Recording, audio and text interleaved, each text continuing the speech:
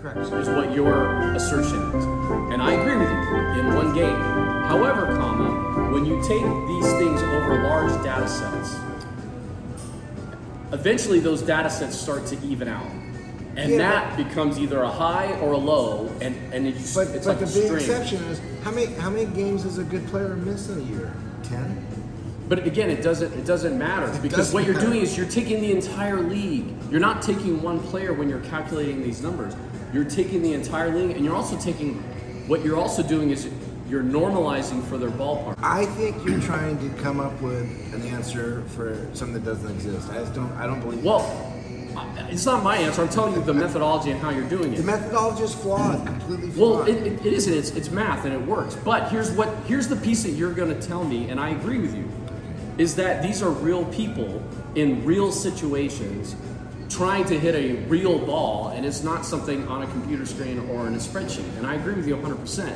And all these guys are trying to do is trying to attribute value to a particular player and say, okay, if they are the best per value, how much is that contract worth? Yeah, okay.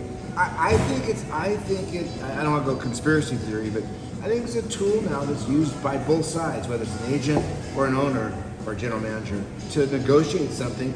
But it's a made-up thing. It doesn't matter. I mean, you know, the thing about analytics is this: you can tell who's good by observing. You really don't need the over data to do it. Well, I'm not disagreeing with that, but what they're doing is saying, okay, what's the relative level of good? Because there's a lot of strata in there, right? And so it's like, okay, in 1989, Will Clark was battling Tony Gwynn for the batting title. And so if I had a choice the next year, and I'm going to sign Will Clark or I'm going to sign Tony Gwynn, which one do I sign? I can only sign one, and how much do I pay them? Okay, I get that. If you're talking about a tool to help in contract negotiations, that's something that could work. But it's not a tool for anything other than that, and it's made up for reasons I don't understand. Well, it's for that reason. That's what war is, right? So war is not an in-game decision-making. Oh, you got a war of 8.8, he's got a war of 2.2, so I'm going to put you up the bat. That is not what war is used for. War is just trying to calculate the relative value of a player and then attribute a dollar amount. And so how do I get them? They think looking at war will help them make more informed decisions as to who to sign. I respectfully disagree. That's not the only one, but is a tool to help evaluate, to say, okay, we got this guy, he performs at this level, and you know what, we think we can get him, his range for his value on the field is somewhere in this neighborhood. If we can sign him for that, we're in. But if the Yankees jump in and want to overpay him, we're out. We can't pay that guy.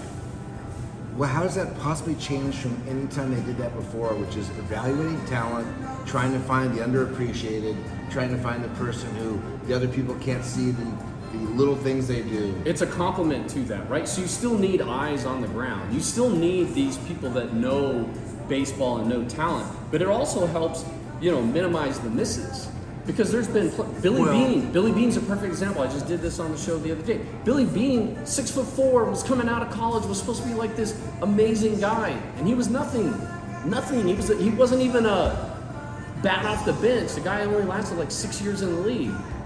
So there's still going to be misses, but having more data and more information helps minimize those misses and makes you a little bit better on the target as far as what you're going to spin. But war is not an in-game. So are the reason the Yankees and Mets so bad this year is they ignored war? No, it's just stupid dumb luck, right? Because there's always going to be the outlier, right? If you look at a standard distribution curve, is 68%. And so what you have is you have a mean, you have the average in the middle, and then basically it's 34% either way. Looks at the camera and says, "This is what's wrong with our world. You can't quantify everything. Cut. Fade to black."